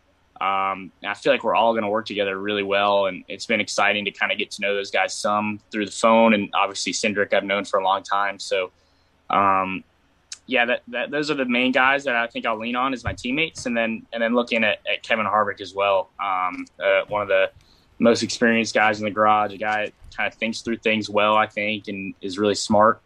I think he'll be a good guy to lean on. Obviously I've got some ties with him with KHI management, and that's always been a great resource as well. And both being in Ford, that's going to help a lot too. Yeah, exactly. Yeah, all those guys are Ford Performance guys. So I'm excited to kind of get in there and learn from them as much as I can, and try and bring the knowledge that I have from all the great people that have helped me along the way to it, and see what I can bring to the program as well. It can't, most working relationships can't just be one way, them helping me. I've got to try and find a way to bring something to, which is tough because those guys are all really great at what they do. But I think I can get to that level and hopefully help them as well. All right, so we got 2 more here. One of them that's really fun, and one that I think will spark an interesting debate. So the fun one is, how did it feel to beat Noah Gragson the way you did at Texas? That was the greatest feeling I've ever had in my life. Just listen, me and Noah are buddies now. Everyone wants to make us out to still hate each other and all that. Shoot, everyone, it's racing. We're going to get mad. We're going to, fight. We're going to yell at each other, whatever you're going to say, right? But at the end of the day, we understand that we're both competitive guys, and we both wanted to win the race, and we wrecked each other, and that was it. And so it moved on. But at that point in time, it wasn't that way. And so it felt awesome. And it was the opposite for him. And I will say that it was my favorite race I've ever won. But when I look back on it, I always give my dad a really hard time, because the first thing he says in the booth is, it feels really bad for Noah Gragson, right? I'm like, come on, man, you gotta be on my side. What the heck? But yeah, he does a good job about trying to be non-biased in the booth, and that's funny. I like to give him a tough time about that. All right, the last one was by far the most requested question, so I can't really even quote anyone with it. But they ask you, and they've asked other people this too: does pineapple belong on pizza? Oh, easy answer. And it's no, man. No way. Thank you. My mom, good man. My mom, however, eats it. She loves She loves pizza with, Canadian bacon and pineapple on it. I'm like, come on, get out of here with that. It's not my deal. I love pineapple and I love pizza, but you put them together and it's not my deal. Exactly. I was expecting some really hard-hitting question like, put me in a bad spot. All the fans are voting this because they want to see me squirm and not know how to answer. But that was the easiest question I've ever answered right there. I'm just going to say this. You wouldn't like what I had for lunch because I had pineapple. So you're on that camp. Man. Hey, I got a sponsorship from Papa John's, and pineapple pizza is really good. Listen, I got a Hunt Brothers deal, right? And so Hunt Brothers pizza is my jam. I love the hunk pizzas, right? Pepperoni, but I'm not a big fan of the pineapple, and no pizza company in the world can make good pineapple pizza. I don't believe it. Yeah. Thank you. Thank you. I think they all can. Danny, you get your pizzas for like $2 with the whole Papa John's deal, so it probably tastes better than it actually is, probably. Yeah, exactly. It's so cheap. Oh man, But Jared, is that it for fan questions though? Is that it? Yeah, unless we want to go through 100 more. No, I think we're good here. But Harrison, thank you so much for coming on. Now, before you head off, where can people find you on social media? Yeah, I made all these accounts when I was like 12, so I got all kinds of different names. But my Instagram is Harrison Burton 12, and my Facebook is my Twitter is H Burton Racing, and I got off Facebook. I had too much social media. There you go. That's good. I'm Twitter and Instagram, and go check me out. I'll post some dumb stuff, mostly racing stuff, but I like to have a good time as well and post that. Absolutely. You guys need for that Instagram, if you can get the numbers just to reverse. Yeah, I know that. I was thinking about that, but 12's always been my late model number, and my dad's late model number, and my uncle's late model number, and my grandpa's football number. So I got to stick with that. Gotta be 12. Exactly. Well, Harrison, thank you so much for coming on tonight's edition of the NASCAR Weekly Podcast. And now, back to the show. Ooh, what happened? Wait, are we back live, y'all? What? Are we back live? Wait. Hey, we're back live, y'all. Yeah. What the heck? Oh, dude. Wait, guys, I'm in my fishing. Oh my god! See, I was just jamming, bro. I was just jamming. I was just. I'm ready. All ready. right, let me get back. All right, I'm sorry. I'm not. Get back to work. That was a lot shorter than the 2 weekends I was promised. Yeah, what in the heck is going on here? Let me make sure I get everything right. Oh, my eyes. Hold on. Here, I'm gonna fly back to my house. Hold on. Okay. Yeah, get back to the podcast base soon. There we go. Oh. All right, let me take this hat off here. See, we were enjoying our time off, but then now that was a good vacation. Now we got to go back to work, basically. But hopefully you guys enjoyed the Burton interview. That was fun to do. It was pretty fun. That was really cool. I loved him talking about the beating Noah Gragson at Texas. See, some of y'all weren't expecting that, huh? Y'all were expecting them to hate each other. No, they actually like each other. I said, "Oh, it's Bowman. Bowman's the next guest. Bowman, it's been so long since we talked to you. How are you doing so far?" Oh my gosh. I'm just hanging out, my buddy. We're both wearing our fire suits. You're just hanging. Oh yeah, that is true. Well, is that technically called a fire suit though? No, it's just a jersey. Look, okay. I YouTube. There you go. See, it's a nice looking jersey. Yeah, a wetsuit. I was about to say a wetsuit. I don't think there's too many fires happening in bass fishing, or is there? Is there any fires happening on the boat? Smoke on the water. Probably won't be.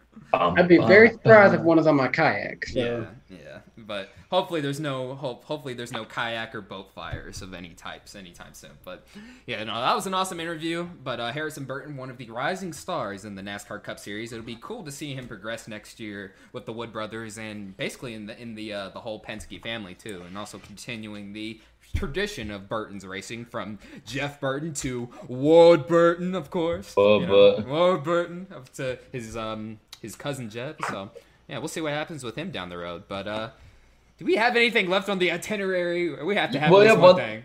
There's a topic we got that's pretty cool, and we do. And I want to say, if you know anyone who isn't watching right now, send them, because we do have a good announcement at the end of the show that I think people are gonna like. Yep. I think a lot of people are gonna like this one. You guys will love the announcement at the end. Trust me. Stay tuned for it. But this next topic, this is big. This isn't just NASCAR. This is IndyCar as well. This is Formula One. Oh, it's basically motorsports in general. So basically, the topic is the overall future of American motorsports. This is just for fun, basically. And here are some of the questions you all need to answer. It's basically they range from F1 as a rising force in American motorsports. Paywalls may become more prevalent, like in IndyCar, for NASCAR broadcasts as well, and also just whatever we can add and stuff. But I guess we'll start off with you, Jared. Just what do you think, just of the overall, just the big picture of American motorsports? Because we're starting to see, like F1. I mean, they're starting to gain some traction, day by day here. I mean, it's been fluid for a while now, but I feel like a lot of stuff is starting to solidify together. I will say the rise this year and maybe the last 2 years of F1 in America is something that really surprises me. We talked about this in the chat a bit, but if NASCAR falters in the next couple of years and F1 just keeps building up the way that they have been, like F1 could, I don't know if it's realistic or not at this point. It probably could be, but F1 could threaten NASCAR, in my opinion, as in on average, the most watched motorsport in America. Not like next year, but I'm talking like 2025, 2027, 2030. I wouldn't be surprised if F1 is knocking on NASCAR's door or maybe even surpasses them. And that's something that I kind of wonder how NASCAR would react and where they would have to kind of fit into the new pecking order if that were to happen. Yeah. And also, don't forget about IndyCar stuff, too. They're also, I think they have a ton of stuff in the works with Roger Penske as their new owner. And also just they were finally able to establish a very lucrative long-term TV deal as well, which also includes, I believe 2 or 3 races on Peacock exclusively. So, 2. Okay, so only 2 races. But, sure. 2 races behind a paywall. I mean, it could beg...